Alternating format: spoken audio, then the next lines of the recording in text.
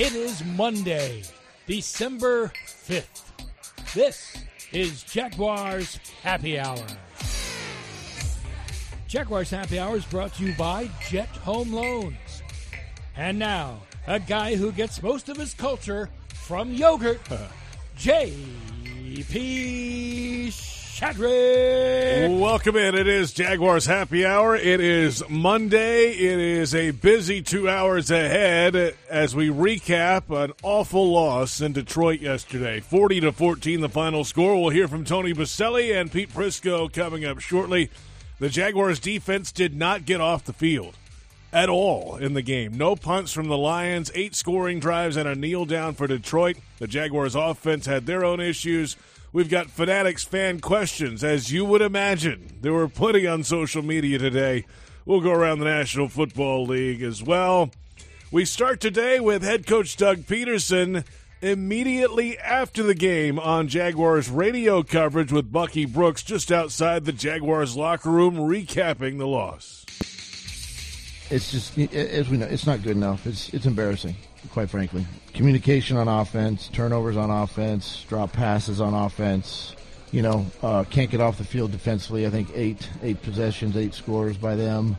What else do you say, right? That's the ball game. And we have to somehow with a young football team, we've got to figure this thing out. We've got to figure out that there's a level of intensity every single week going into each week, right? And every week's a new week. Every week's another set of challenges. We've talked about this all year. And that's what we have to understand. And the Lions they're a good football team. Don't get me wrong. They're a good football team, and they played well today. But they were fighting for the same things we were fighting for. You know what I mean? And it appeared that they wanted it, just a touch more than we did. And that's unacceptable by all the guys in the locker room. They know that. I know that. You got to get it fixed. That's Doug Peterson yesterday. Of course, the archive of Jaguars postgame available on the official Jaguars podcast network. We're live today on 1010XL AM, Jaguars social media, Twitter, Facebook, and YouTube. And we welcome in Tony Boselli and Pete Prisco. And, gentlemen, good afternoon. How are we feeling today? Pete, let's start with you.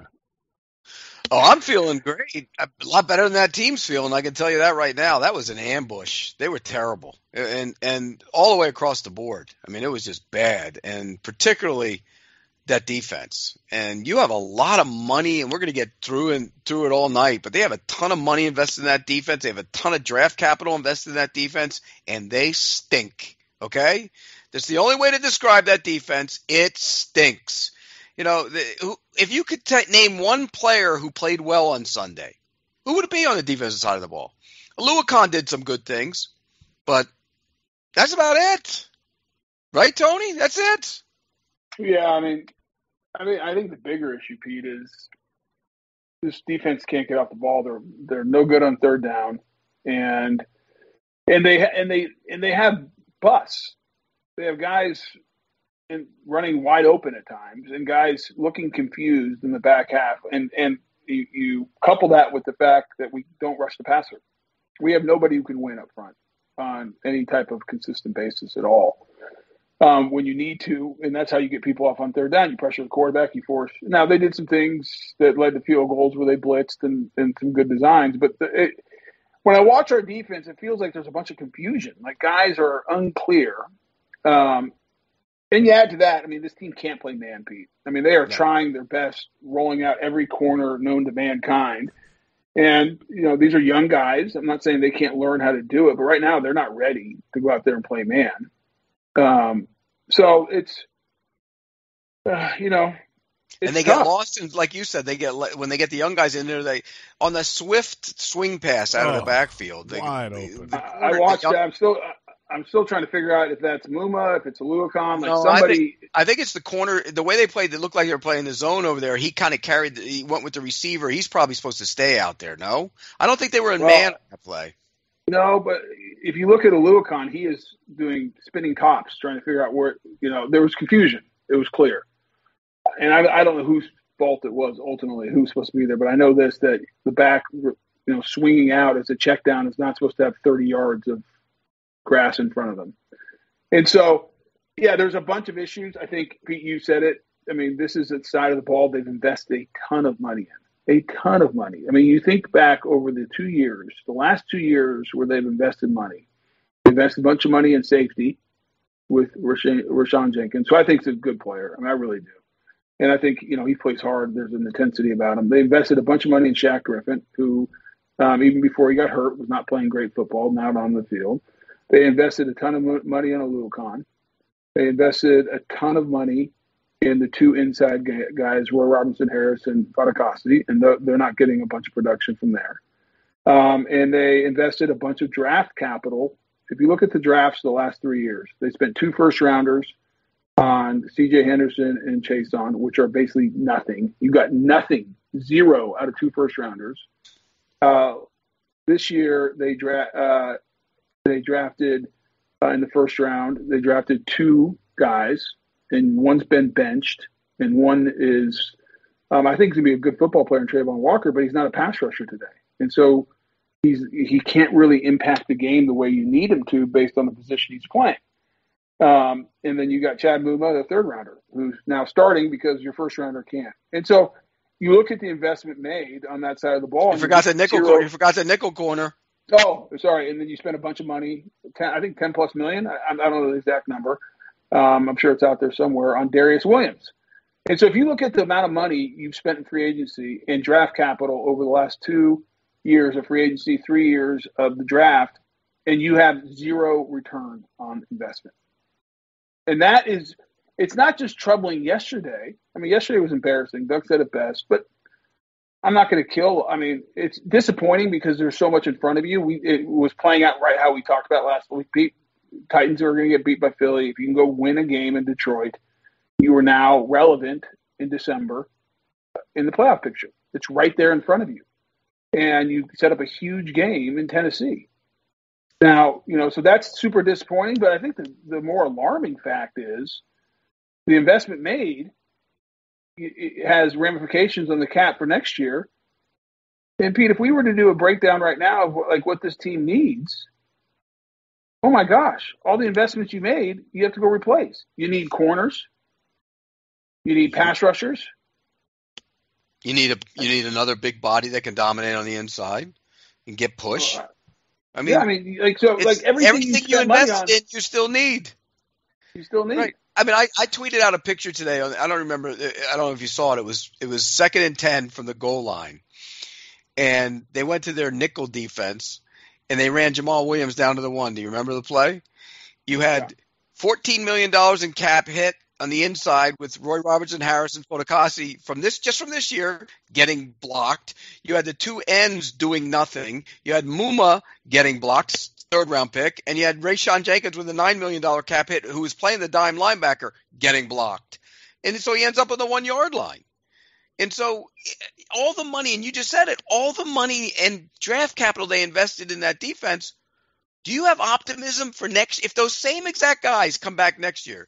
Is there optimism that they're going to be good on defense? No.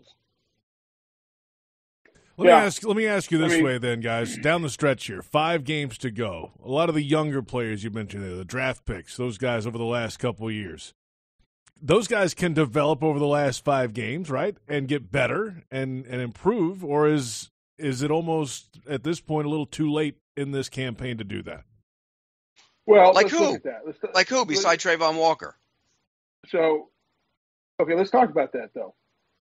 In today's NFL with the CBA, you don't practice. How many reps are they really getting on the practice field? That's where you get better, by the way. You're not just all of a sudden – I mean, you get experience in the game, and you get used to the game speed and seeing things. So there's value in that. But you don't practice. And that's not – by the way, that's not the coach's fault. That's not the organization's fault. That's not players' fault per se. It's the CBA.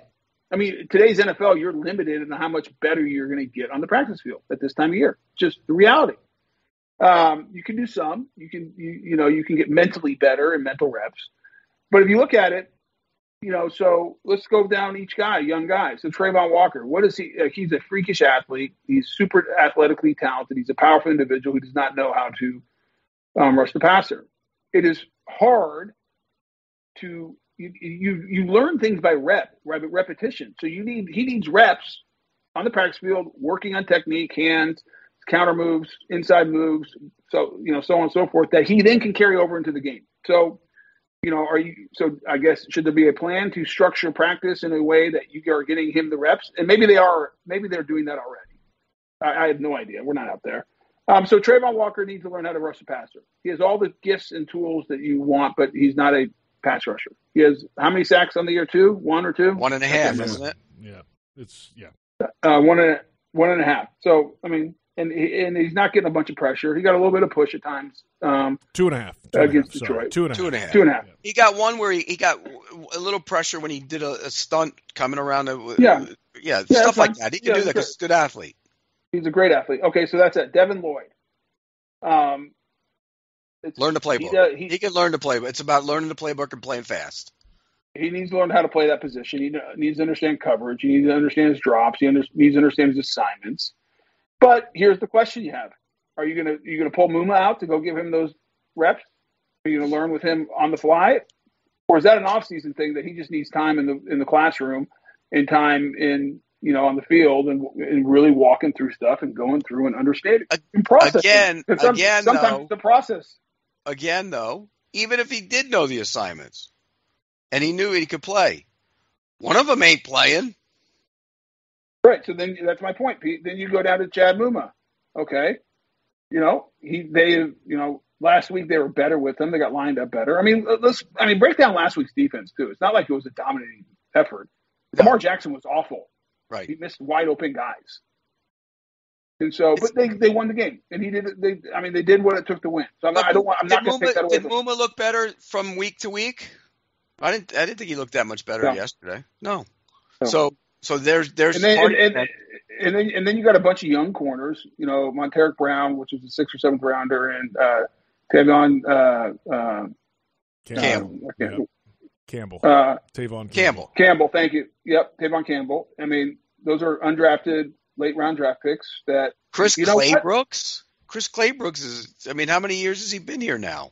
Yeah, you hope, but you gotta, that's time, that's development. And to Pete's point is, and so going into next year, let's just take the corner position. Just take corner. Nothing else on this team. Because I'm not giving up on Trayvon Walker by any means. I think he's gonna be a good football player. You gotta, and I think Devin Lloyd has a chance to be a good football player. He's a great athlete. But if you just take corner going into next year, how many of these corners are on the roster that you're confident to go in and you can win football games with? Because I don't think, in my opinion, in the building, I wonder how confident they are.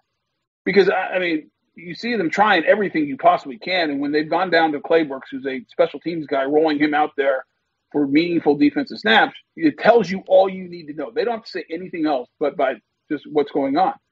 And so if you look at the corners, how many of guys are on this roster that you have confidence going into next year that, okay, we can go win football games with them? And so we don't even have to have the conversation. I think everyone knows the answer there. So it tells you got to go find at least one, maybe 2 corners in the draft and free agency. Well, you just did that. Well, A, you just did that, and B, you just paid 2. That's my point. You just did it. Darius Williams, they can't, if they wanted to get rid of him next year, they couldn't. He's got an $11 million guaranteed contract. You got $12 million in dead money if you get rid of him. They can't do that. I still think my theory on him is right. He needs to go back and play outside. I'm sorry. He needs to play out. That's what they should do. Play him outside. He can't play inside. He was outside when he played for the Rams. He was fine when he played outside. And maybe that's the answer. But if you look at it, but they paid him to come be a nickel, Pete. That's the problem. You paid him to be a nickel. Now, swallow your pride and go move him outside. And I just because you brought up Darius Williams, and I'm not putting this all on him by any means. You go look at the first 2 series of that game. We have 2 great runs, and Travis Etienne unfortunately fumbles. Okay, terrible. That's no good. Not the way you want to start the game. Lions drive down, short field. By the way, it's 3rd down or 2nd or 3rd down, doesn't matter. They run a slant. Darius Williams has the ball in his hands for a pick. You think that game might be a little bit different if you got a pick there? Yeah, it would have been 33 to whatever it was. But Pete, I know. It flips momentum. And it ends up being a catch. ends up being a catch and getting first and goal inside the 1. I mean, those are plays you have to make. And there were a couple of situations where he was man up on St. Brown and he got torched. So I think he's an outside corner, and he's not a big outside corner. That's the problem. But I would move him outside and go try somebody else on the inside because it ain't working what it is right now. The way they have it right now is not working. Certainly not yesterday. We've got plenty of time ahead for more defensive. We haven't even discussion. talked to the offense. No, this is going to be a fun show today. These are my kind of shows, JP. This is what you signed up for. We call out players, we evaluate them, and we don't care if they're young players or not. We just call them out like they are. This is the Pete Prisco show today. 40-14, the final score. Lions over the Jaguars. We're back in a moment, and the quarterback and his health a concern after yesterday, too. PRI Productions, the official event production company of the Jags, has everything you need to bring your next idea to life. Visit PRIProductions.com. We are off and running. What a show it should be. It's Jaguars Happy Hour, presented by Jet Home Loans on the Jaguars Digital Network.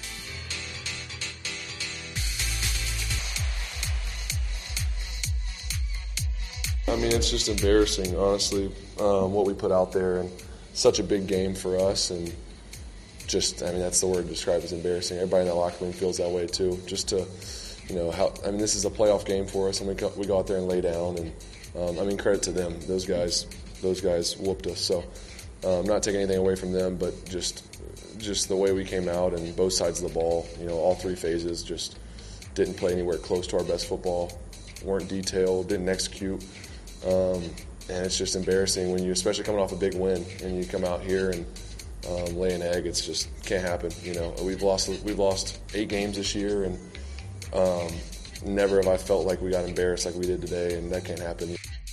There's quarterback Trevor Lawrence after the game yesterday. Welcome back. It's Jaguars Happy Hour, and for 9 years, Dreamfinders Homes has been proud to call themselves the official home builder of the Jacksonville Jaguars. Visit DreamfindersHomes.com for all the available inventory, and go Jags.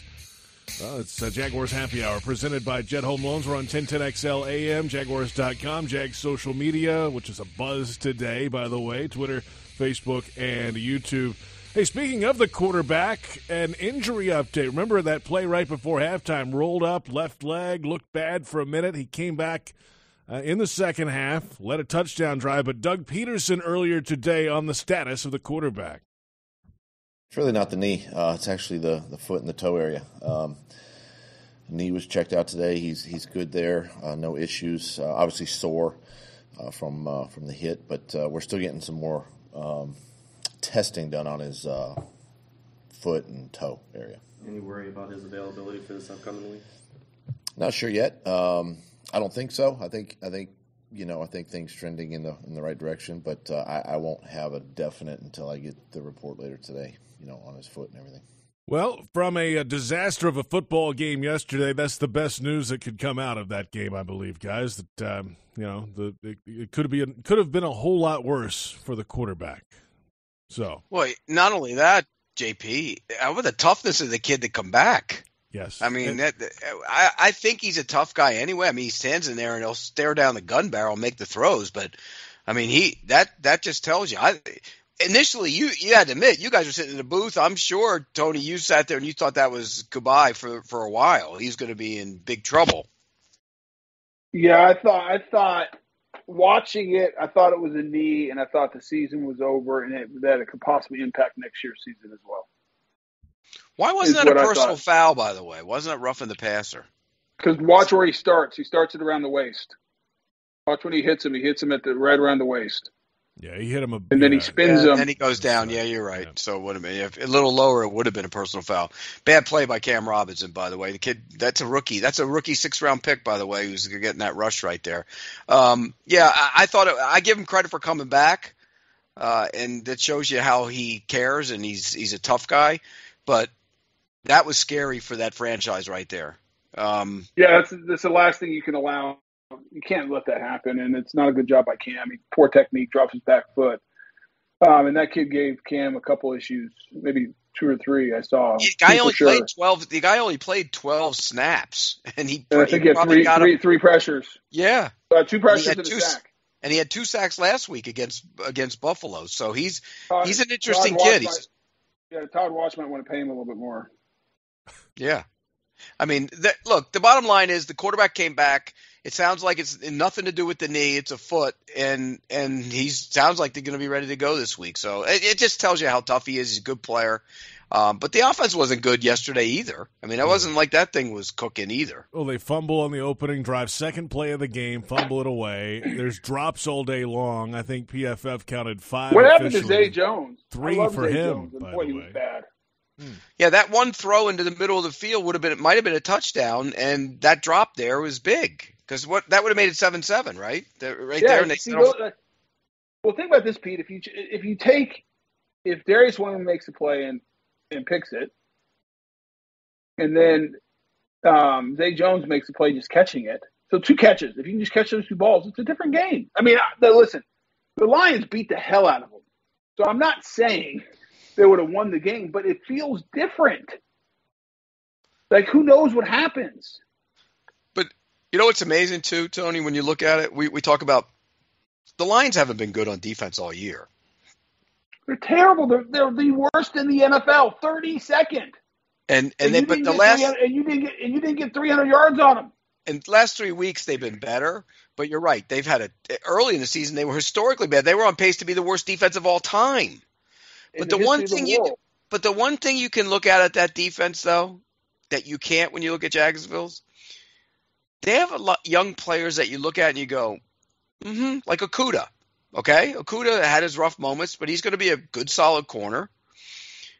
They have the linebacker they drafted. He went in and out of lineup yesterday because I think he's dinged up. The Rodriguez kid. You have Hutchinson. McNeil is a good player. The defensive tackle is a good player. It's his 3rd year, I think. I mean, that kid, the other pass rusher, is a rookie. They have guys that are young that you can look at them and say, hey, you know what, JP, those are the ones that are going to get better when they play. They're getting better. But Pete, you would argue. I mean, come on, you would. Let's be also a little bit fair here to the Jags and our team. I mean, Trayvon Walker is going to get better. I think he'll get. I don't think he's going to get better and become Tony. Usually, pass rushers flash as when the minute they get in the league. They might not play all the snaps like he does, but they flash. When has he flashed a pass rush? I mean, aside from a power move here and there or whatever, when you got to go look long and hard to find one. Though. That's the problem. And you watch Hutchinson. Hutchinson didn't get he got to the quarterback the one time he got that sack, but that was a bad assignment, I think, if I'm not mistaken, right? On Sunday? Yeah, he was unblocked. Yeah. So if you look at him though, he's twisting and using his hands and he'll bowl sometimes and come. Whereas that's the difference between him and Trayvon Walker. I mean, my point. I'm not disagreeing. You're the one who says you don't think he's going to be a pass rusher. You think he needs to go play down. You're missing my point. I don't think I've seen nothing that makes me think he's going to be a dominant pass rusher in this league. I do think he's going to be a really good player, though. And your theory is to put 20 on him and bulk him up and make him a down player. And I think, I mean, I'm not giving up on. I refuse to ever give up on any rookies after 1 year. I think it's just too early. I mean, we've seen it too many times. I'm not giving up on him. I'm referring back to your comment around, you know, the Lions have all these great guys that can get better. I think the Jags have good guys that can get better too. But I think Devin Lloyd's going to be better. I think Mubin's going to be better. But they also have a lot of veterans that are being paid a lot of money who should be better. Well, the free agency. I mean, if you look at the last 3 years, because that's how you build your team. Like, look at really over a 4-year period, you know, because that's when those draft picks start maturing. And let's just look at it 3 years. Let's look at, you know, at that period of time. You've gotten nothing out of your draft defensively. You spent a bunch of draft capital in that side of the ball, and you spent a bunch of free agency capital on that side of the ball. And the problem I have is these young guys that we drafted this year, it's too early. But if you look at 2020's draft and you drafted 2 guys in the first round, neither's One's not even on the team. The other one has never been able to get on the field and chase on. What year did Hamilton come? And then you couple that, Pete, with what they've invested in free agency on that side of the ball, to your point, and you're getting nothing. You're getting no return. And that doesn't count Malcolm Brown either, because that was last year too. Remember, they signed him as a free agent. Yeah, wasn't that 2 years ago? Yeah, right. That's right. Hey, so get us back to the Lions defense then. How good will this defense in Detroit be in a couple of years? Well, it was still to be determined. I mean, they need to spend money on that side of the ball too. They haven't spent any money on that side of the ball, none. So they need to start spending money on that side of the ball and do more drafting over there. I'm just saying, there's some young pieces that you get excited about on that side of the ball. Yeah. They've been a bad defense, but Jacksonville was the worst defense on Sunday by far and away. Not even close. 8 drives. You didn't get the guy never punted. But there is something they can take from going up there and losing. It's not the worst loss in Detroit when this franchise has ever had. Oh boy. I was part of that one. That came up on the broadcast yesterday. That was take a knee game in the third quarter. Mercy. Imagine if that happened today, Tony. It would go viral. They took a knee.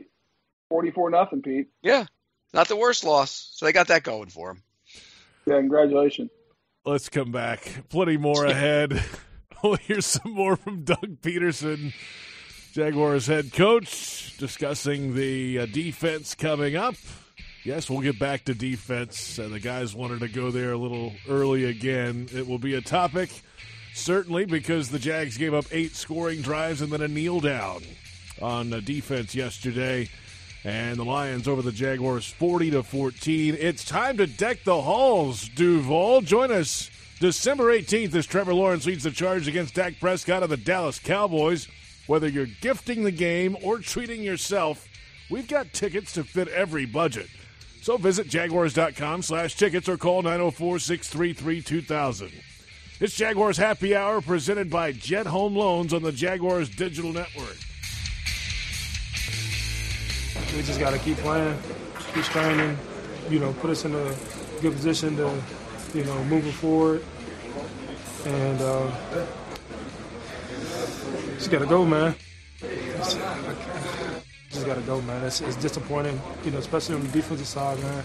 For them not to punt the ball one time, that's embarrassing. I've never, ever done that before in my career. And hopefully it's going to be the last. Just got to keep on going, man. Unacceptable. It's Josh Allen, Jaguars outside linebacker in the locker room in Detroit yesterday. Welcome back. It's Jaguars Happy Hour. Coming up in the second hour in a little bit, we'll get to social media questions. That's been a busy place today on Jaguars Twitter. Of course, after a 40-14 loss to the Detroit Lions. Hey, let's continue our defensive conversation. Doug Peterson earlier today asked about Mike Caldwell's first year as the coordinator. Listen, it takes time. I can remember back when, I was first-time coordinator, and you're trying to do a lot of different things, and then you realize you back off just a little bit, and we've done that. We've scaled back a little bit, and we've got some talented players, we've got some good players, and again, as a staff, we're just making sure that we put these guys in the right positions, and that's on us to do that. But I think Mike's done a good job of organizing and really keeping things together. But on the same side of that is, we've got to do a better job of coaching and teaching and making sure everybody understands, their jobs. Pete Prisco and Tony Boselli back with us now. That was earlier today from the head coach. The defense has been under the microscope, I would say, after yesterday's game. And in all facets, we've talked through personnel. Let's hear it from the other perspective, too. The play calling, the coordinating of everything. How's it look from the outside looking in? So I'm a big proponent on coach's job is to understand the talent he has and put them in the best position possible. And if you see a bunch of guys confused, it can be a couple things. And maybe there's other things it could be. But one is you just have players who aren't smart enough or aren't doing the work to study to understand what you're doing. Or, on the flip side, as a coach, you're doing too much. You're asking too much. You have too much in there, and you need to simplify it and to allow your players to play fast and be in the right position. And while you might not be able to confuse the offense, you know what? You play fast, you make plays, and so that's a little bit of philosophical standpoint. And when I watch, it looks like we have trouble getting lined up at times. We have a bunch of busted coverages, guys are wide open. And so to Doug's point, is it the players, is it the players not studying enough, not preparing enough, not enough reps on the field? Or is it just, is Mike Caldwell asking them to do too much? We're not in there, so I don't know, but it's one of the two. And it's up to the coaches to go figure that out and put their guys in the same place. And then the second thing I want to kind of talk about, we saw Josh Allen there, and then we heard Doug Peterson say we have a lot of talented guys on that side of the ball. And I love Josh Allen. Let me put my bias out there. I consider Josh Allen a friend of mine. I like him a ton. I think he's a good dude. But it's hard not to scratch the head is what's happened. He is not getting productive pressure. He's not getting sacks. He's not being disruptive over there. And I think he's a talented guy. And I just don't understand what's going on there. You need guys like Josh Allen. And I'm bringing this up because of him talking, so I'm focusing on him. It's not just Josh Allen by any means. Because he was talking and following up by Doug saying we have talented guys. Well, where are the talented guys when it comes time to make a play? And we're not seeing that, and that's part of the problem here. So often, the good defenses have great players that even when everything's not perfect, and Pete, you know this, they go make plays. They disrupt it. They mess it up. And right now, we don't have our best players doing that. Let me ask you this, Tony. Is there – you always talk about the twitchy pass rushers. Are either one of those guys twitchy? I thought Josh Allen was, Pete, but maybe not. I don't know. I don't think he is. I don't think he's twitchy. And you saw Hutchinson yesterday. He's twitchy. Yeah, but he has no power. No, he needs power. I think it's funny, the combination. Who would you pick, Trayvon or Aiden Hutchinson? And I would have never drafted Aiden Hutchinson as the first overall pick. Nothing against the kid. I told you I would have taken Thibodeau. I would have taken Ekwonu.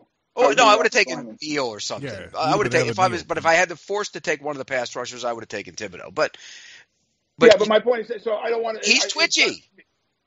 He's twitchy. I don't know if he's twitchy, Pete. What he has is he has pass rush moves. And so he has counters. He spins back. He uses his hand. He uses rips. He gets on the edge. Yeah, but the sixth round pick used the move on Cam Robinson by the way, different ways. That was the best pass rush anyone made on either side. He was the best pass rusher in the game. I mean, he was the best pass rusher in the game. And so when you look at it from that standpoint, all the guys that you talk about that are being those pass rushers, the guys you identify, right? You have, go through them. Boza's twitchy. Von Miller, twitchy.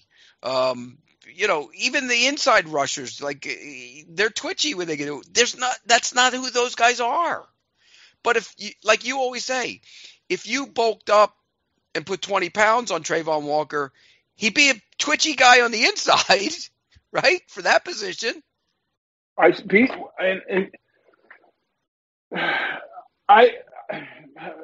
don't want to sound like a broken record. And I actually am a believer in Trayvon Walker as a football player. I really am. I just don't understand for the life of me why you pick a guy number 1 overall and ask him to do something he's never done before. I don't understand that. Or even now, if it's not working, why not play him? He is I'll give you a perfect example. If you look at the pass rush he made where he got that pressure, now he didn't finish, and he's got to finish that on Jared Goff. Jared Goff is the worst athlete on the football field yesterday. You got to tackle him.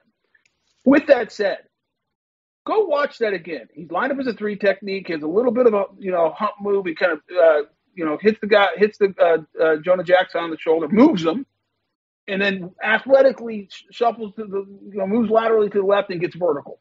It's a really nice play. It's an athletic move because he's a great athlete. Twitchy. Yes, I think you put him inside. I'm with you. And he would be a twitchy as hell big player. But as an outside guy, he's not. And maybe, and I keep on saying he didn't do it in college. Maybe he did. I didn't watch it. Not a lot of it. Not a lot of it. I watched it. And so I want to be fair. I want to be fair to our scouts and the guys who picked them because they do a lot more work. No, Tony, you're not wrong. He didn't do a lot of it. He did some of it. So, but whatever. I mean, but you get my point on the twitchiness of the whole thing, though. Like you talk about Josh Allen. I thought he would be a twitchy. I agreed with you. I thought for some reason, between year one and now, any twitchiness he had is gone. He doesn't have it now. He was a good pass rusher in college. That one's a mystery to me, and I hope he figures it out because I really like him. And so I'm biased. Don't you look at those two right now, because they're both good football players, and you say to yourself, gosh, they'd be really good if they were the rotation guys as pass rushers. Big physical. They're first rounders, Pete. You can't do that. I know, but they don't have – you said early in the season you might pick another one. Pete, this is my problem. Here's my big problem.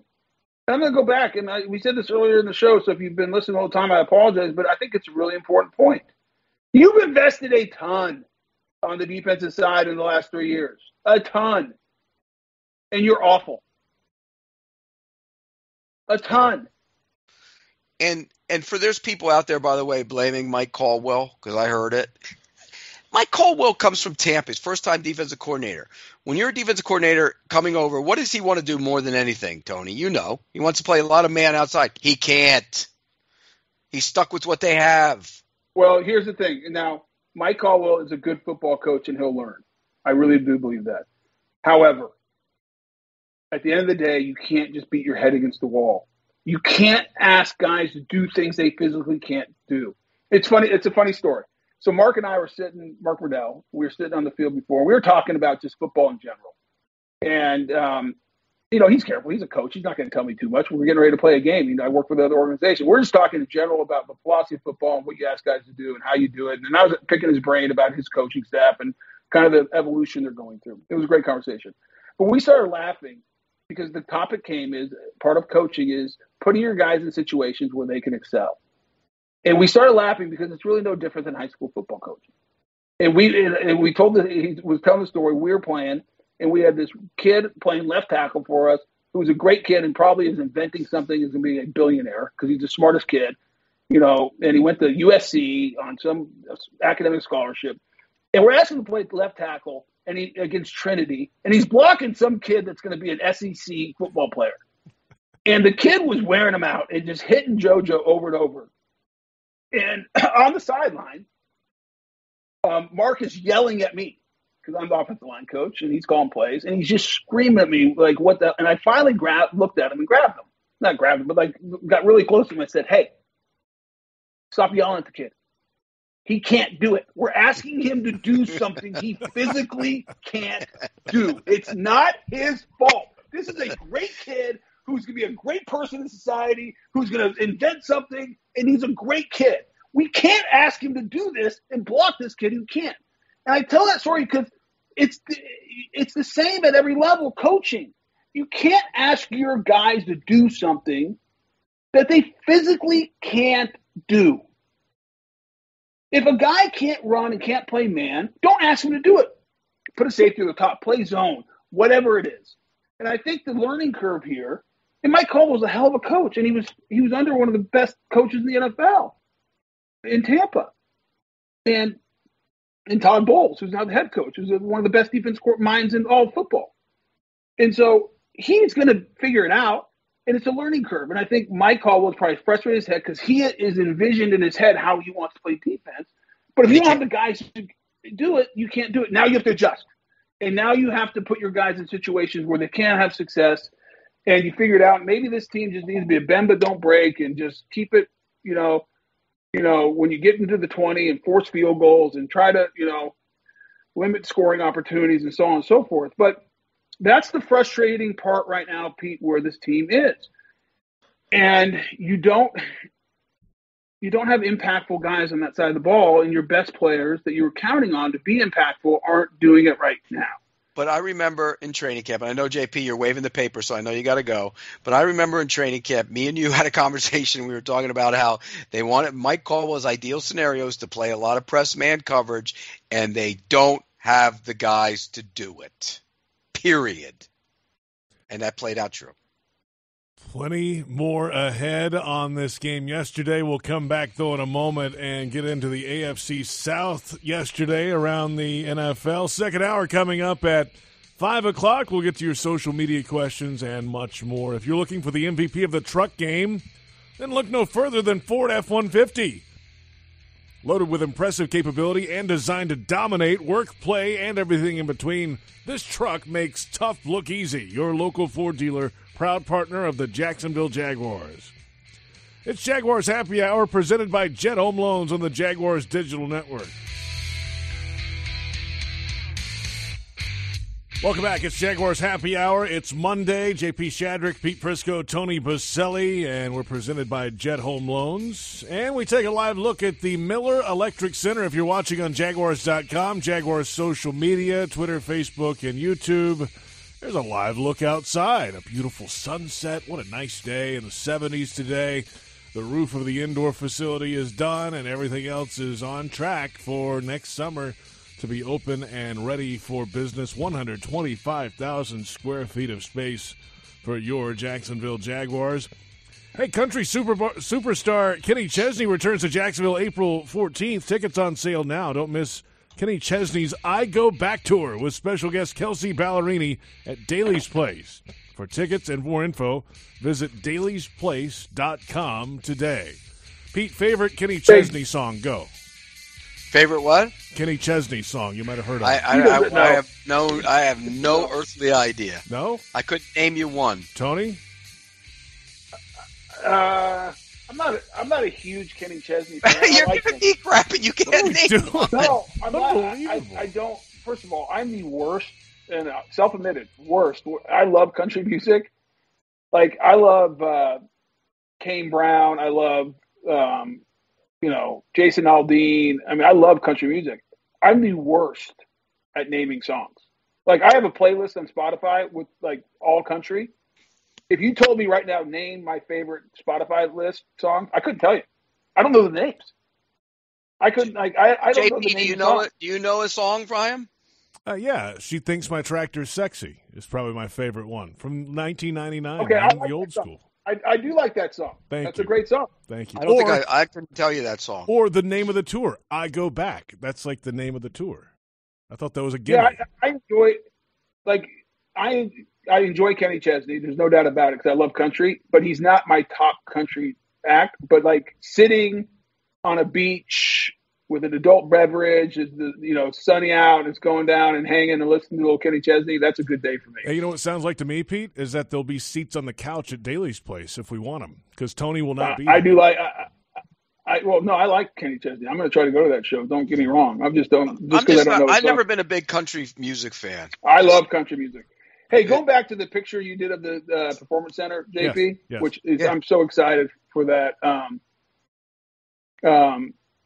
That thing's made some progress, hasn't it? Yeah, I'm excited. I'm so excited and so thankful for Shad and his investment, the city's investment, doing this.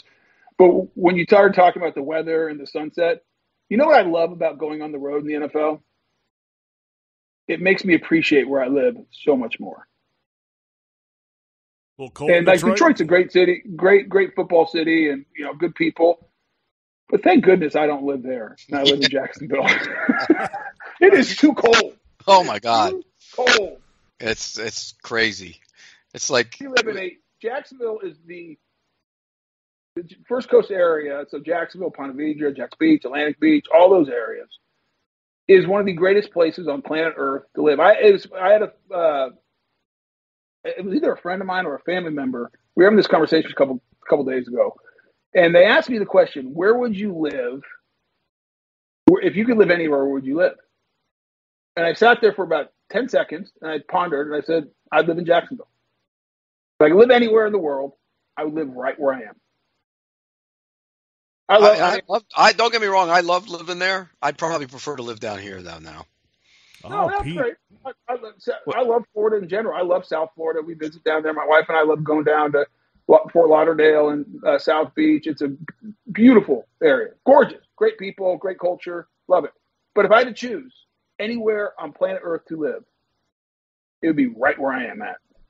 I mean, the weather, my preference in weather is better down here. We get those in November. I mean, in January and February in Jacksonville, you get a couple of those, those dark, dreary days. I remember when you walk outside and it's like 35 and dark and windy, and I hate those days. The nor'easter. I don't mind every once in a while, though, Pete, having to put a pair of jeans on and a pullover and not very often. I don't want to do it very often. I'm with you. I'm more of a give me heat, give me sun, give me beach. Yep. That's more me too. I'm with you. But both of them are 40,000 times better than Detroit. Oh, gosh. It's unbelievable. We had one of our guys, Brian McFadden, went to Minnesota to do the game yesterday. He had to do something outside. He's like, we got to go back and do. I go, I ain't going to. I'll go to Minnesota in the summer for camp. And unless there's a Super Bowl, I'm not going back there. They're never getting another Super Bowl there, that as well as I do. That was one of your worst moments at that Super Bowl. I remember when you didn't get in that time. When you didn't get in, you thought that was the one you were getting in. There was 5 of those, Pete. Yeah, but that one was the one we really thought it was going to happen. Remember? No, Miami. No, that was Miami. Miami was the second. That was the worst. Minnesota, then Miami. You're right. Thanks for bringing it up, Pete. It went Houston. Well, you know why? Because now we got to start getting Fred in. That's why he's one of the finalists. That's why. Pete, I'm with you. We need to get him into the room, and I trust that you're doing the same thing you did for me, making the calls and make sure he gets in that room. Yes. I'm gonna make a couple phone calls with guys I know as well, because Fred Taylor is just go watch him. One of the greatest running backs to ever step on a football field in the history. It's like of the game. last night I watched Jonathan Taylor, and Jonathan Taylor's a good back. Don't get me wrong. Fred Taylor. All right, guys, that'll do it. First hour in the books on Jaguars Happy Hour. Your social questions, plenty more ahead in hour number 2. It's Jaguars Happy Hour on the Jaguars Digital Network.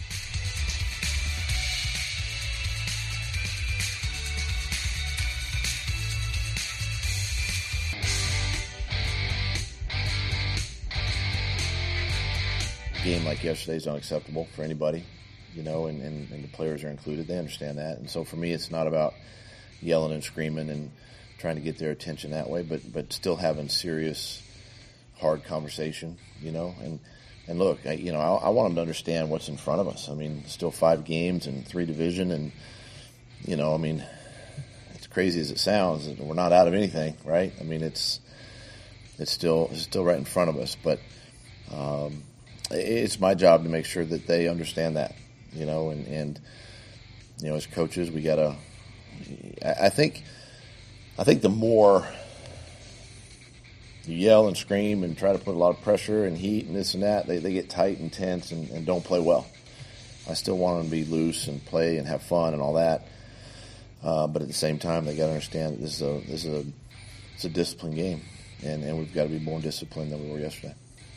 That's the head coach, Doug Peterson, earlier today, and welcome back. It's hour number 2 of Jaguars Happy Hour on Monday. After a 40-14 loss for the Jaguars in Detroit against the Lions, a battle of 4 and 7 teams goes the way of Detroit. The Lions scored on their first 8 possessions and then knelt down in their 9th to end the football game. The Lions had only 3 plays over 20 yards for the entire game, so longer sustained drives, and they controlled the football throughout, almost 38 minutes worth of possession time. DJ Chark and Amon-Ra St. Brown had big days on the Jaguars secondary, to say the least. On offense, running back Travis Etienne lost a fumble in the second snap of the game. Jags really never recovered from there. Drops were an issue all day.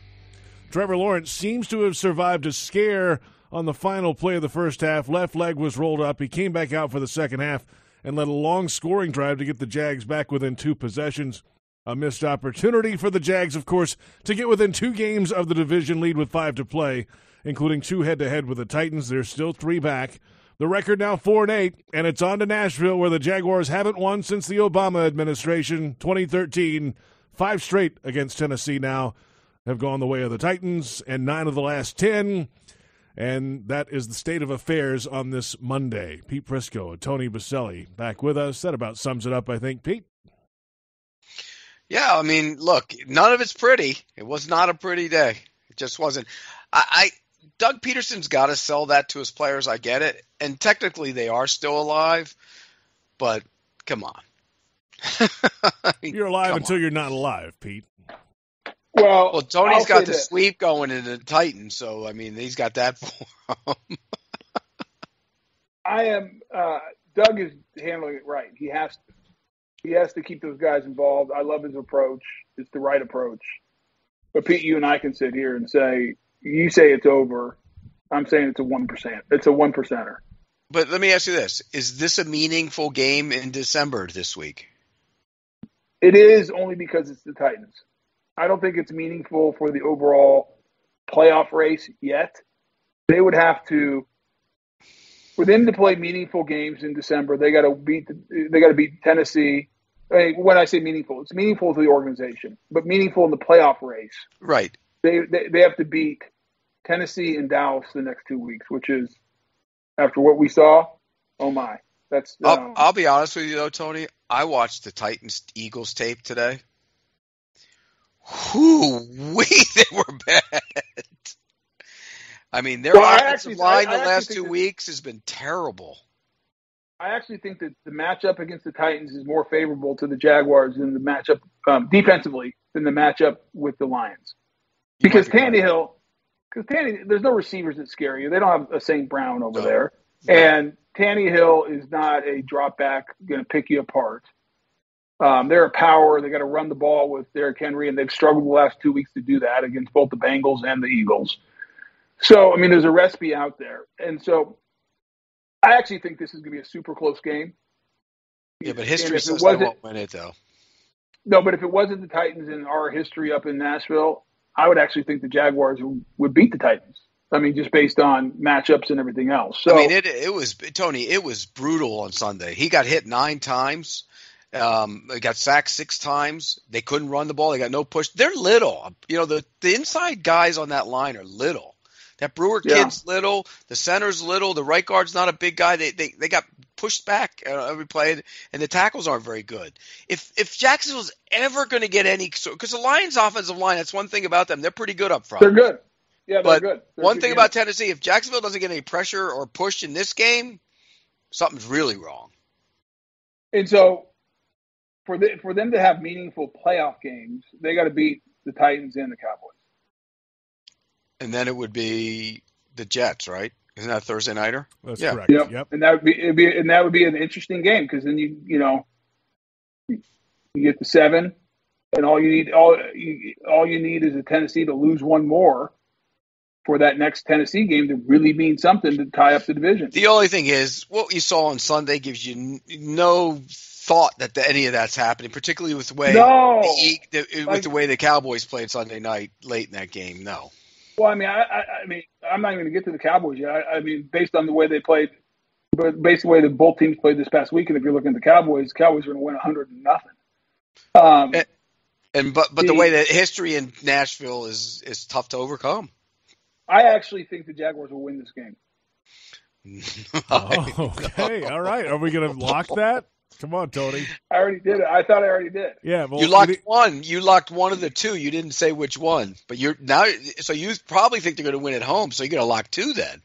No, don't do that to yourself. I'm not locking it, but I think they will. I think they win.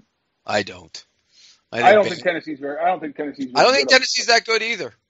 I don't think Tennessee's that good either, but there's bad history there. I mean, come on, Tony. How many times did Jacksonville go there with the better team and got whacked? I'm just telling you what I think. Pom-pom waiver. No, because if that offensive line is struggling as bad as they are, Pete, and they can't run the ball with Derrick Henry, they can't move the ball. They can't win with Tannehill with everything beyond Tannehill. And their defense wasn't very good on Sunday either. I mean, it was one of those games. They got ambushed, and they looked bad doing it. And they didn't look great against the Bengals, particularly on offense. I mean, this is not a dominant team. If there's ever a chance you can win that game, this would be it. I just don't think they will. We'll see. We'll find out this Sunday in Nashville as the Jaguars try to get off the deck and get back up, certainly defensively, against a guy who's over the years hurt them on the ground, obviously. But, that's the other thing, Pete. We talked about all these new faces the last year or so. It's a new organization, right? So don't worry about the history of but the history rivalry. from 99 carried over to 2009, carried over to 2019. Come on. They have dominated them. It doesn't matter who's in the uniform. The franchise has been dominated by the Titans. How do you fix that? You can't hide from that. How do you fix that? How do you change that? Go beat them. Don't tremble in your boots when you see them on the other sideline, like Tony's teams used to do. Wow! Oh, wow! That evil Grinch laugh again, Tony, right there. You know what?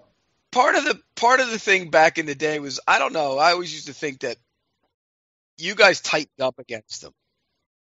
And I don't know why. Maybe it was Coughlin, maybe it was they did. They tightened up. They were always like loose as goose can be, and you tightened up against them. You were the better team. There's no doubt in my mind. I'll go to my grave that 99 the Jacksonville Jaguars were a better team than the Tennessee Titans.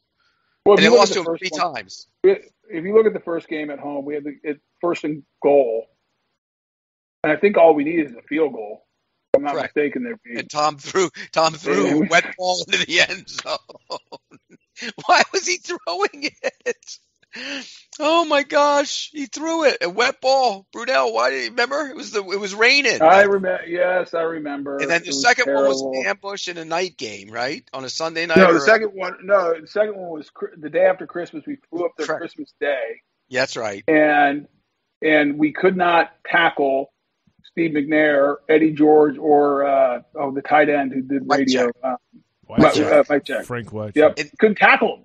Yeah, and that was it was terrible. And Brunell got knocked out with like a concussion, and it was just like it just went sideways.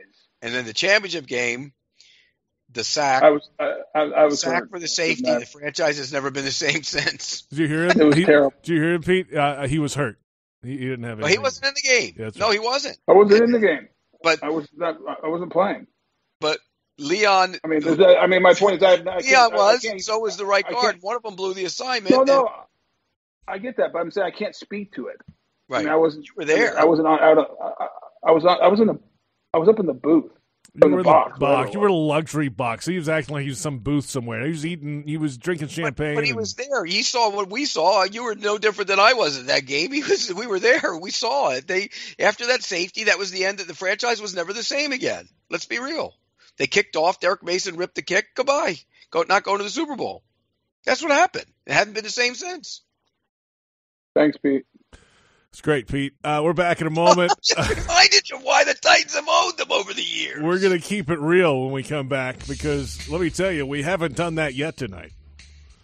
It's hour number 2. We're rolling along. Social media questions around the corner as well. Jaguars Game Day Radio is brought to you by ViStar Credit Union. Do good, bank better. We're live on 1010XL AM, Jaguars.com, Jaguars social media as well, Twitter, Facebook, and YouTube. And it's Jaguars Happy Hour on the Jaguars Digital Network.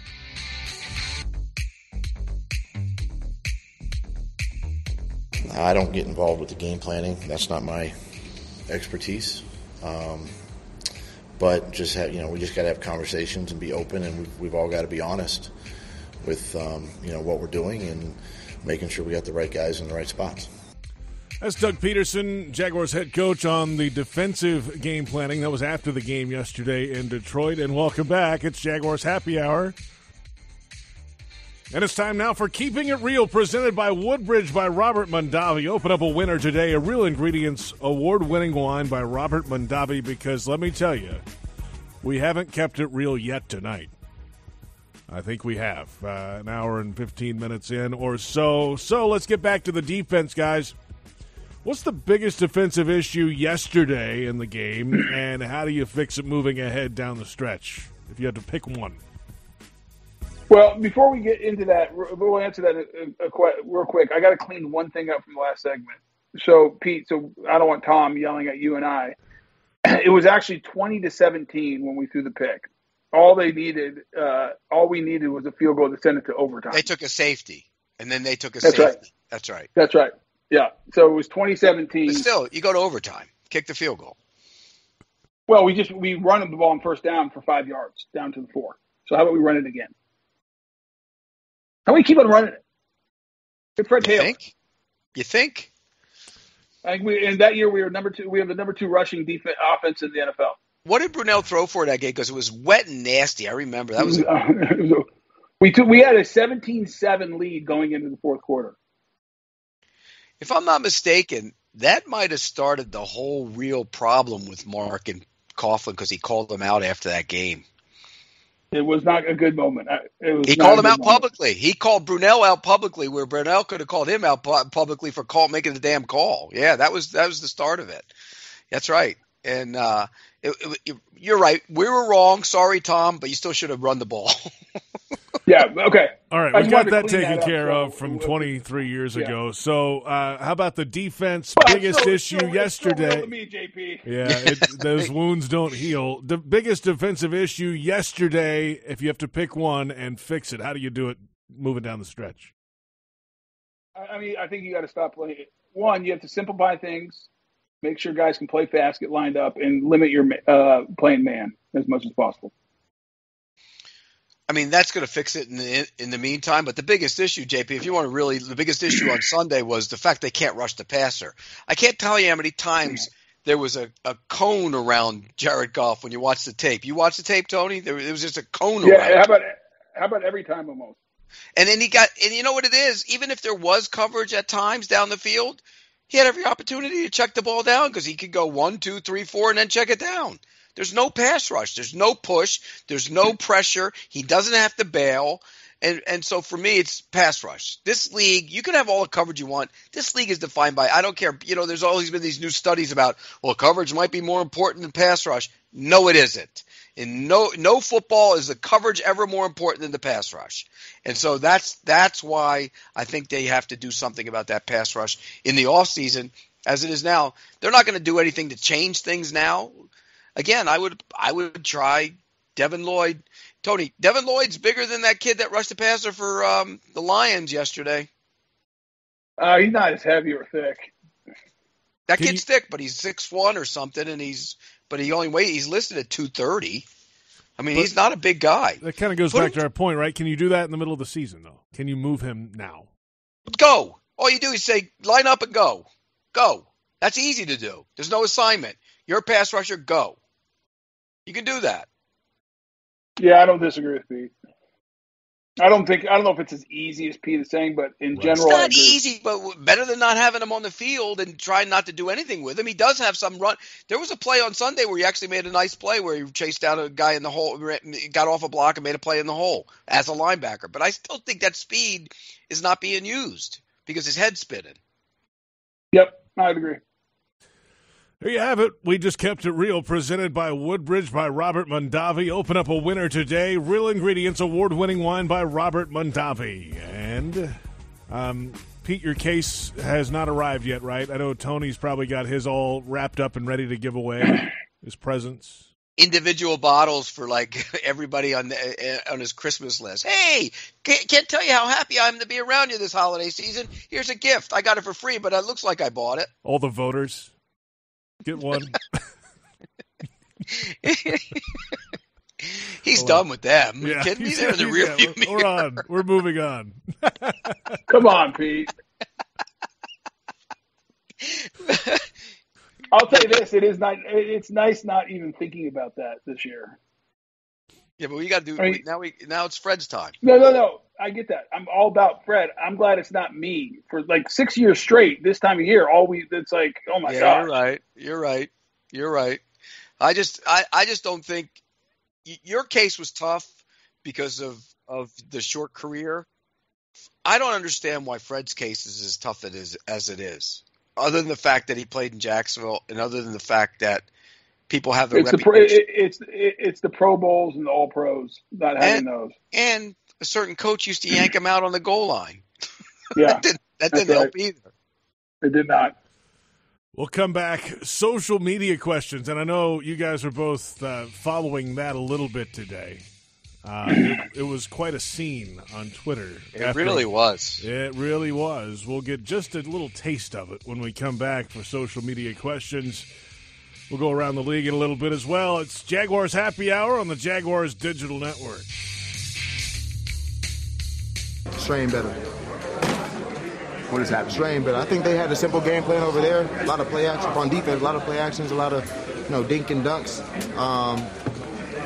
If it was runs, it was pretty. They had some pullers and stuff that we had scouted up, but we gotta make our plays to get off the field when we need to, have tighter coverages when we need to. I mean, whatever you draw up, if you don't execute them, if you don't win your play, it don't matter. So I'd say strain better. If you're getting blocked, get off the block, get to the ball. Guy makes a cut, got your break, gets to the ball. Strain better. Foye Oluokun, the Jaguars middle linebacker, 15 total tackles yesterday. He does lead the league in solo tackles as well after yesterday's 11 solo tackle performance. Welcome back. It's Jaguars Happy Hour. JP Shadrick with CBS Sports senior writer Pete Prisco and Pro Football Hall of Fame left tackle Tony Boselli. We're rehashing. By the way, JP, real Yes. quick, he's the best right now. If you'd say which player is playing the best on that defense, he's the one. Wouldn't you agree, Tony? Yes. Most consistent, best, yes. Yeah. And really started playing much better when he didn't have to line up guys. No, I agree. I mean, I think the Oluokun's have done a good job. They brought him in here to lead the defense and be the tackling machine that he was in Atlanta, and he's a solid, good player. They've got bang for their buck on him, unlike some of their other guys. Let's go to social media. It's been a busy day on Jaguars Twitter, as you might imagine. Salty. Almost as salty as this program. We put out the cat signal earlier today. Here's the best we've come up with. Question number one at Chap904_Chaps. $135 million, 3 first-rounders on the defense. What's going on in the locker room for this defense not to stop the Lions once? I think this is going to be a trend in this segment. Well, I mean, we beat this to death. I mean, they like we said, they invested a boatload of money on that side of the ball and a bunch of draft capital, and it just, for whatever reason, it's not working. When you can't rush the passer, I'm sorry. If you can't rush the passer in the NFL, you're not winning, period. End of story. It's a passer and pass rusher league. You can talk all you want about running the ball and playing good defense, run defense, everything else. If you can't rush the passer, you're not winning, period. So we just heard Foye Oluokun there, guys, right, and Tony, like talking about strain and get off blocks and make plays and all that. I mean, is it a locker room internal thing? Guys just not doing enough? Are they not doing enough? I don't. I mean, when you say not doing enough, I don't. I guess where I would go with that, JP, is, and I know what Oluokun is saying, and it makes sense. But it's a combination. I think what he's trying to say is guys got to go make plays. Like, the coaches can only call so much. I mean, they can call defense, but at the end of the day, it's about execution, and you got to go execute your assignments, and you got to play fast, and you got to win. I mean, I've said it before on the show. At the end of the day, football is about beating the man in front of you too. It's not all about schemes. You got to have good schemes. You got to have good coaching. But it comes down to players making plays and winning, and we don't win enough, and especially in the pass rush. But Tony, one thing though, Roy Robertson Harris and Fatukasi looked like early in the season they were going to be dominant. Somewhere along the way, that changed for both of them. And I know, didn't Fatukasi get hurt? He got hurt at one point. He was dinged up early in the season, yeah. But there were plays on Sunday, and if you watch the tape, you know, they were in the 3, 4, 5 yards off getting blown off the ball. I mean, they were getting handled. And it's been that way for a while. Remember Roy Robertson Harris, what he did to Quentin Nelson in that game in week 2? That guy hasn't been around since then. That game he had a sack, he had 2 tackles for loss, 2 quarterback hits, and 3 total tackles that week, Roy Robertson Harris. I don't know what's happened to those guys. And I thought they were going to be at one point you thought the interior of that defensive line was going to be the strength of that defense. I did, Pete. There's no doubt about it, and it has not come to fruition. Weird. I mean, you look at the defense right now. They are 28th in pass defense and about 13th or 14th in rush defense. And so, they're middle of the pack. They're an average rush defense team, but their big problem is they can't get off the field. They're bad on third down, and they can't defend the pass. And that goes to my point of you got to win. And the way you stop the pass is you win in the pass rush. You pressure the quarterback. You get him out of rhythm. You get him uncomfortable, and we don't do that. Look at that. Pass yards 29th, third down 29th, red zone 24th. I mean, my gosh, points per game 27. It's a bad defense. Let's move along. Next question on social media today. Yep, at Carson J and a bunch of numbers. How many players do we have that are top 10 at their position in the league? There are certain positions that are a critical need, but don't we have an overall lack of top talent? So here's a good question at the top. How many players on this team are top 10 at their position in the league? I have one. None. I have one. Who, Tony? Who? Christian Kirk. He's a top 10 receiver in the league? I think he's close. I don't get me wrong. I love him. I think he's lived. Talk about somebody who's lived up to the money. He's lived up to it. So you're right. He's close. ETN would be close if you looked at it at the running back position. He'd be close. Yeah, and I would say Lawrence, Trevor only, Lawrence before Sunday would be pushing 15 to 12. But top 10, they're the only ones you can make a case.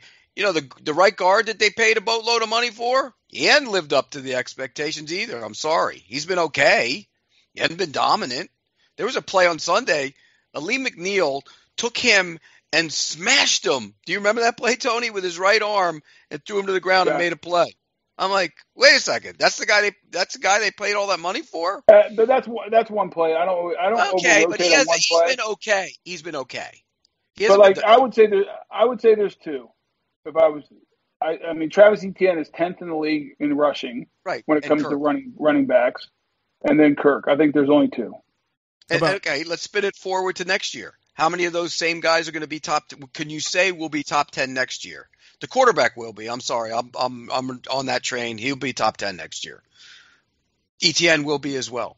Kirk probably will be in the conversation. How about anybody else? Anybody else? Do you see anybody else? Any of the offensive linemen? Can Fortner be a top 10 center? I think he has potential to be that. Well, you'd like Cam to be it, but he's not. He's not. You've come off that. You've come off that. You had him top 5 tackle before the season. You've come off that one in a big way. He's still top half. Yeah, now you blow it. It used to be 5, and then it was 10, and now it's top 16, 17. Well, the hard part is you probably take both those tackles on Detroit before any of our guys. Yeah, Decker's better than him, isn't he?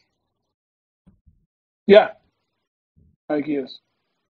I mean, so yeah, there's I'm biased to my Jaguar tackles. Next year, ETN I think will be. I think Trevor Lawrence will be. I think Kirk has a chance. Maybe Ridley. If Ridley comes back to the player he was before he got out for 2 years. Defensively, is Foye Lucan that middle linebacker? Lucan's probably. I think Lucan right now you would say the top 10 middle linebacker. Inside linebacker. Yeah, he's in that group. Here, by the way, just when we're talking about the left tackle, from former Jaguar Leon Searcy.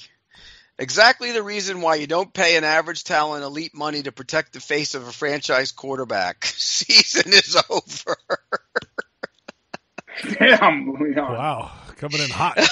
Leon. Let's move along. Social media, continuing. Next question. Here we go. At Leland Merritt, how do we fix our pass rush? I'm not sure how much more we can invest in it. Nothing seems to be working. We've talked this one to death today, but it is the question on a lot of people's mind. Here's something I want to ask. Who was the last twitchy pass rusher the Jacksonville Jaguars have had? Oh, wow. Ngakoue. Right? Right. He was, but he couldn't play the run.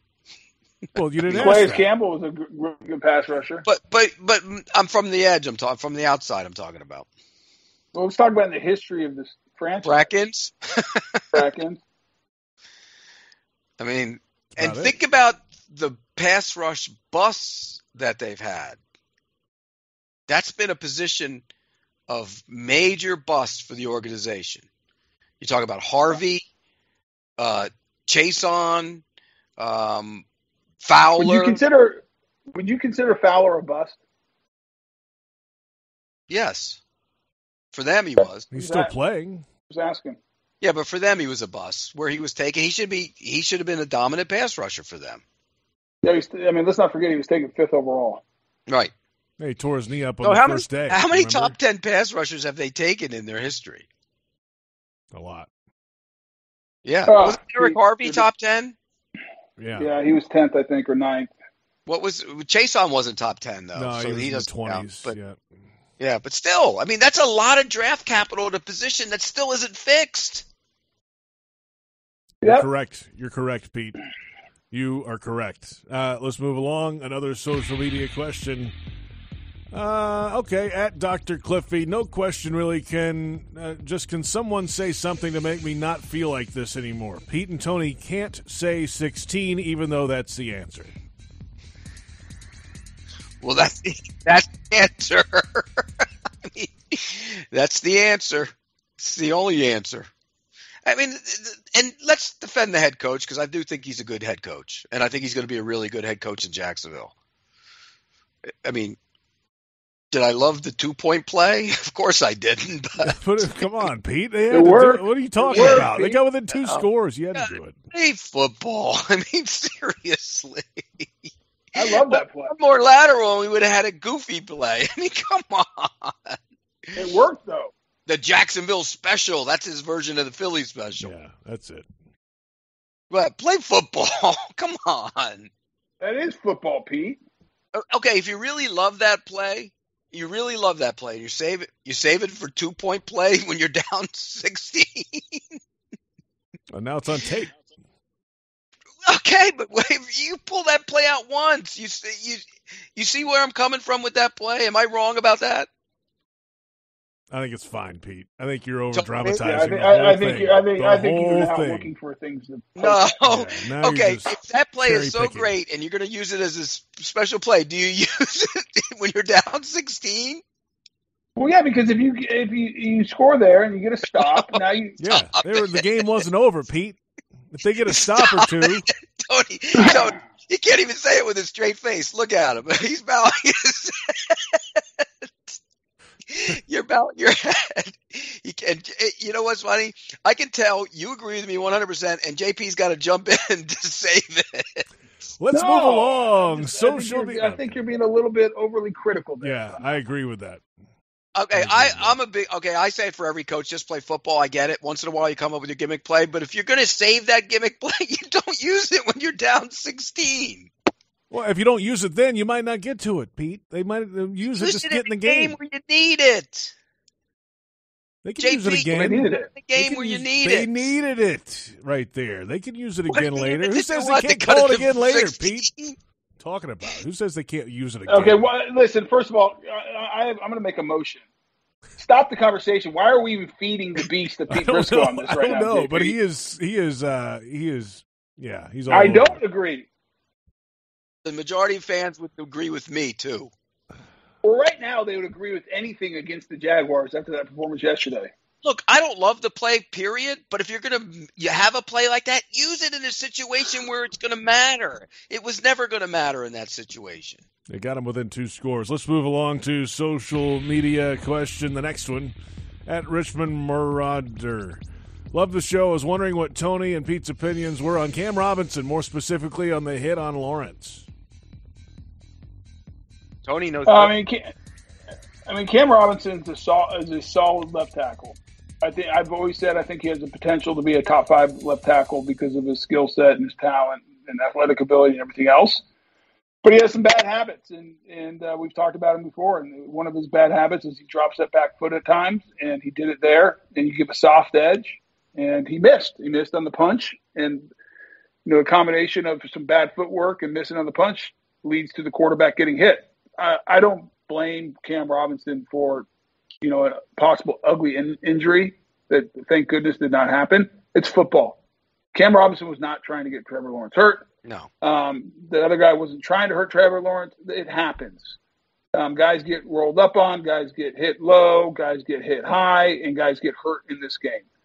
I'd be more concerned about Cam Robinson breaking some bad habits because he's a dang good football player, or he has the ability to be a really, really good football player. He's a solid football player at left tackle, and I just hope that he continues to work on his technique and continue to get better because he's going to be our left tackle for a while here. And he's an important piece of the puzzle. And he hasn't played poor. Let's not say that. He's been solid this season. He's been a solid tackle. But again, it's a lot of money for a solid tackle. So you got to look at it from that standpoint. But if you don't have him, what do you have there? Walker Little? I mean, come on. Well, you drafted him in the left tackle with the hopes that he could be one of the two starting tackles, and he hasn't been able to win the job at either one. And he hasn't. Again, we go back to the draft. And he hasn't, and then your starting left guard gets. You would think if you had a stud tackle, couldn't be at the other ones, he'd be able to shift down and could play guard and be a big body in there. And he can't beat out Shatley. Shatley's a better guard than him right now as well. We move along. A couple more questions remaining from Twitter today. And this is at DTWD2882. Why does it always feel like this team takes a big step forward and then almost immediately after takes 2 steps back? What's it going to take to consistently turn this around? They're a young team.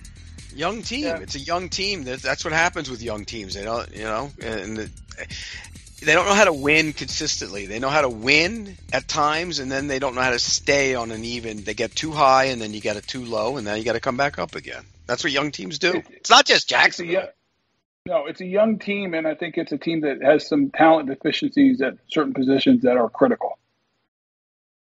Rushing the passer and covering the pass. That's a bad combination. Let's move along. One more question. This way, if they were good on defense, they're good enough on offense to move the ball and be. If they were had a top 10 defense, they'd be a playoff team. I think if they had a top 15 defense, they might be a playoff team. Yeah. Good point. Our final question now from social media today. At Coach Ripley 1, after playing their worst game of the year and now a potential quarterback injury or not at 100% at least, how do the Jaguars rebound against an opponent who has made them look as bad as anyone over the years, and the Jags haven't won in Tennessee since 2013? So, yeah, this is to rebound against the Titans. That's quite a task. Well, I think Trevor will be fine. I think Trevor will play. I think you will not notice anything major about his performance from the foot and toe injury that Doug talked about. The big question is, can they stop Derrick Henry? Because that has been the Achilles heel of this team. Ever since Derrick Henry's been there, he has run roughshod on this Jaguars defense. And so that's the big challenge. You got to tackle him, and you got to minimize his impact in the game and force Ryan Tannehill to beat you. I mean, look, go show that you're, the one thing is, the Titans, they're a bully. They're tough. They're physical. Go bully them for once. Push them around. Do they have the personnel to do that, Pete? No. Even their offense isn't a bully offense. It's you know what I mean? They get them out in space. They run ETN in space. They spread people out. They misdirection. And, so no, they're not a bully team. So, but to your point, 4 of the last 6 games that Henry's played, he's gone over 100 yards on the ground against the Jaguars. So, and I think a couple of those games, JP's been over 200. If I'm not mistaken. Correct. That's correct. 2 of those two 200-yard games against them. That's correct. That is correct. And you can just close your eyes and envision all those guys getting shaken off of him as he's running down the sideline like he's 28 and they're 14. You know what I mean? Boom, boom, boom. Was it Boye twice? Somebody was twice. But I'll tell you one thing though. He hasn't run like that the last 2 weeks because he can't get his feet going. You know how he is. If feet start chopping, he has problems. And they've been in the backfield. That's what you got to do. You got to get penetration against him, and he's not the same guy. There you have it. The social media Fanatics fan questions are in. Jaguars fans are gearing up and saving big at Fanatics.com. Shop today and rep your Jags gear on game day and every day. Fanatics.com, officially licensed everything. We'll go around the NFL, the AFC South as well when we return. It's Jaguars Happy Hour on the Jaguars Digital Network.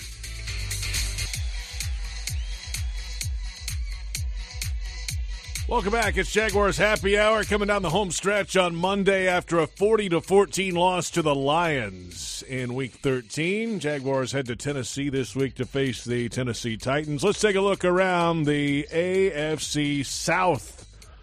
Games from yesterday in the division, and it was right there for the taking for the Jaguars. That's the frustrating part of this thing. The Browns had 3 return touchdowns, 2 on defense, 1 on special teams to beat the Texans 27-14, and Deshaun Watson's debut with the Cleveland Browns. That was in Houston. The Eagles and the Titans. This was the one we were all watching, and A.J. Brown had a huge day against his former team.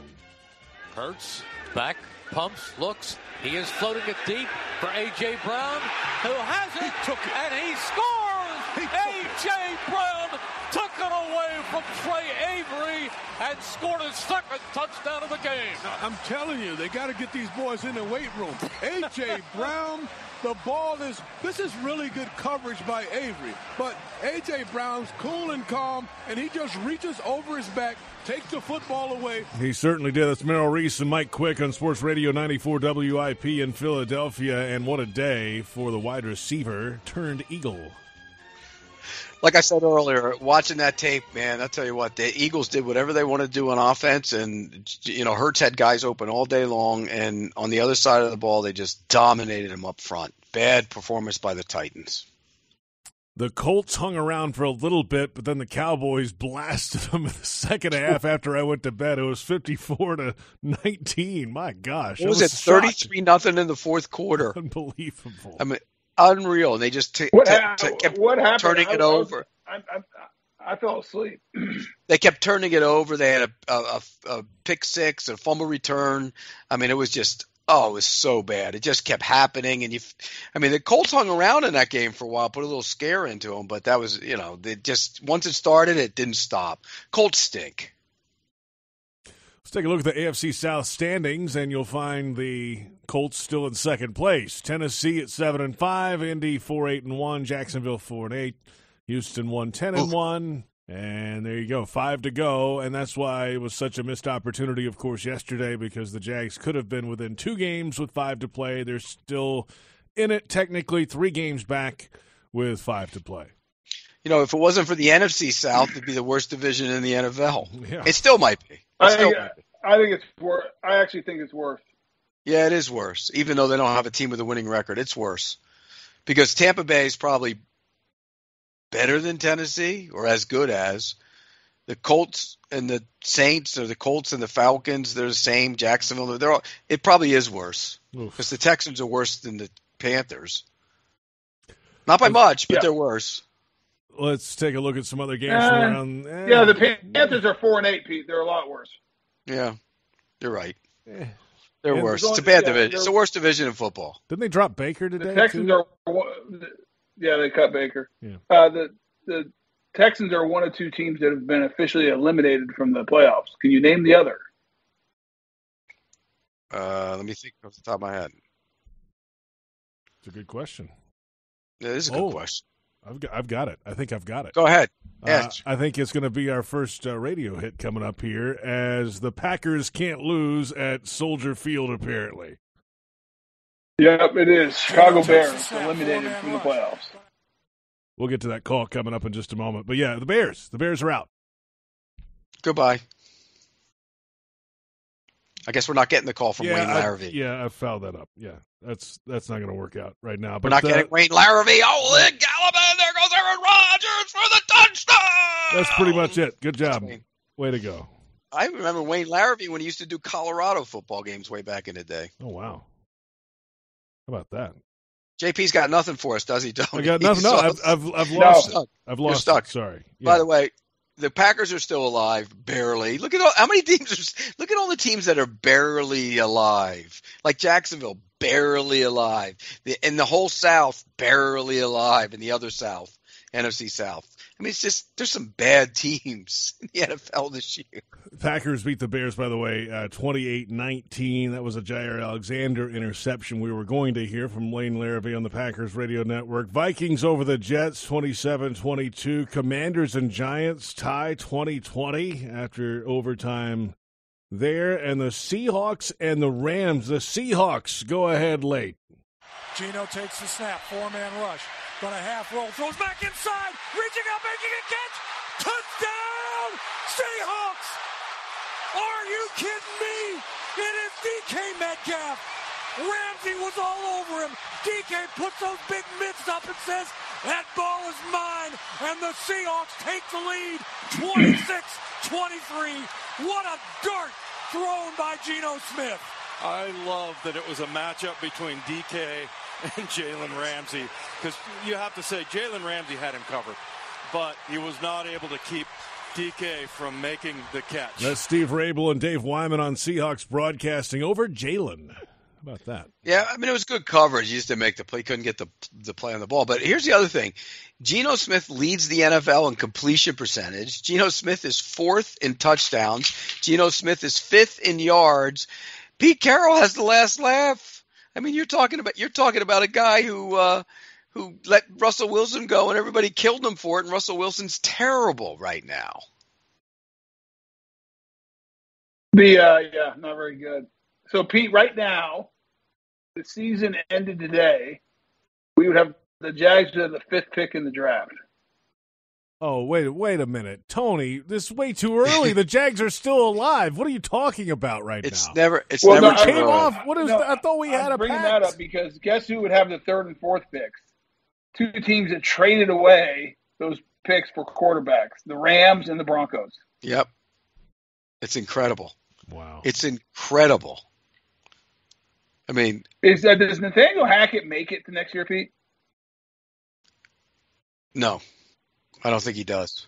Let me ask you this. What about you watch golf on Sunday? If you're the Lions and you have that pick, do you draft a quarterback? Yes. Yeah, you have to, right? You have to.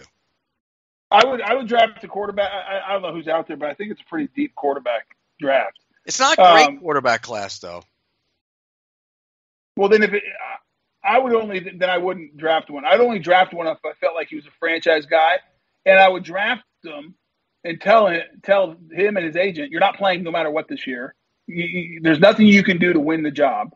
And I would say, and I tell Goff and his agent, it's your job. Because I think the Lions with Goff next year have a chance to be a playoff team. I agree. So you handle it like the Chiefs did when Alex Smith was there. Same thing the Bengals did when they drafted Carson Palmer back in the years ago. So that's what I would do. 49ers over the Dolphins, 33-17. Garoppolo's done for the year, though, for San Fran. That was bad because they were rolling. They were going to get on a roll. And now they have Mr. Irrelevant starting at quarterback. He was the last pick in the draft, Brock Purdy. And you know what? He played well, and Kyle Shanahan will make it easy on him to play quarterback. So I'll give you a little background on Brock Purdy. Brock Purdy is his mother is my wife's one of her best friends growing up. So Brock Purdy's grandparents are my in-laws' best friends growing up. He grew up, Isn't he from Arizona? Isn't he from Arizona though? So his parents moved to Arizona from Southern California before he was born. So he grew up in Arizona. But Angie, my wife, grew up with his mom.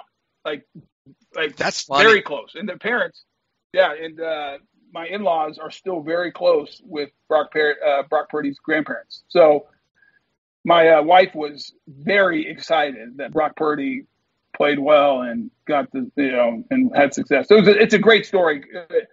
I read somewhere, Pete, maybe I think this is right. First quarterback, first player to be Mr. Relevant, last player picked to ever complete a pass in the NFL. Yes. Chad Kelly played for a snap and never threw one. And now he plays in Canada. Remember him, the kid from Ole Miss. But yeah, it's a great story. And the only problem I had with it, the kid grew up in Arizona and he didn't go to ASU. That's the only problem I have with it. Well, I don't think they recruited him. I think if I remember right, I don't think they offered him a scholarship. That's why he's got a brother that plays at Nebraska now too. Yeah, who started at Florida State and then transferred to Nebraska. Yeah, it's a cool story. And you know what? He played well. You got to give him credit. Well, if you go back and watch him at Iowa State, and I would know this because I followed him, he's one of the most competitive kids you'll ever see. There'll be no moment that's too big for him. No, I can't wait to watch him against. You know who he plays next week? Tom Brady. Oh wow! Now, that's interesting. There'll be he's limited. His size and his arm strength and stuff like that. But he's a smart kid, and he is. And like you said, Kyle Shanahan will put him in positions with that defense. His defense is so good. Like, just don't turn it over. Be smart with football. He said his comment today or yesterday was, he's been playing football longer than I've been alive. That's the NFL. Crazy. Amazing. It's true. Bengals over the Chiefs 27-24 and the Raiders over the Chargers. Quick look at the AFC playoff picture through Sunday. Division leaders, Bills, Chiefs, Ravens, Titans. Wild card today will be Bengals, Dolphins, Jets. There's a handful of teams in the hunt. In the NFC, I don't see the Jaguars on that thing anymore. They're not on. I didn't put them on. I didn't have enough room. The NFC, Philly, Minnesota, San Fran, Tampa Bay, 1-4 division leaders. Wild card, Cowboys, Giants, Seahawks, a handful of teams in the hunt. There is one more game left, and it's Monday Night Football. It's a battle in the putrid NFC South. Andy Dalton and the New Orleans Saints at 4-8 head to Tampa to face Tom Brady and the somehow first-place Tampa Bay Buccaneers at 5-6. Who you got? Fire the cannons. I think it's going to be close. I think Tampa will win, but I think there's something about New Orleans that always gets underneath Tom Brady's skin. They play him tough. They shut him out in Tampa last year. I think it's close, but I'll take Tampa by a smidge. Smidge? Well, and Tampa just can't score points offensively. I don't understand it. Well, I mean, last week they had the running back average almost 6 yards a carry. They didn't give him the ball. He only had like 10 carries. I know what they do. Byron, call some runs. All right, guys, have a great one. Pete Prisco, Tony Baselli, an eventful program, I'd say, on this Monday after a 40-14 loss to the Lions. Joe Fortunato on audio, Brent Reber on the video. For everyone involved, I'm JP Shadrick. We'll catch you next time. It's Jaguars Happy Hour on the Jaguars Digital Network.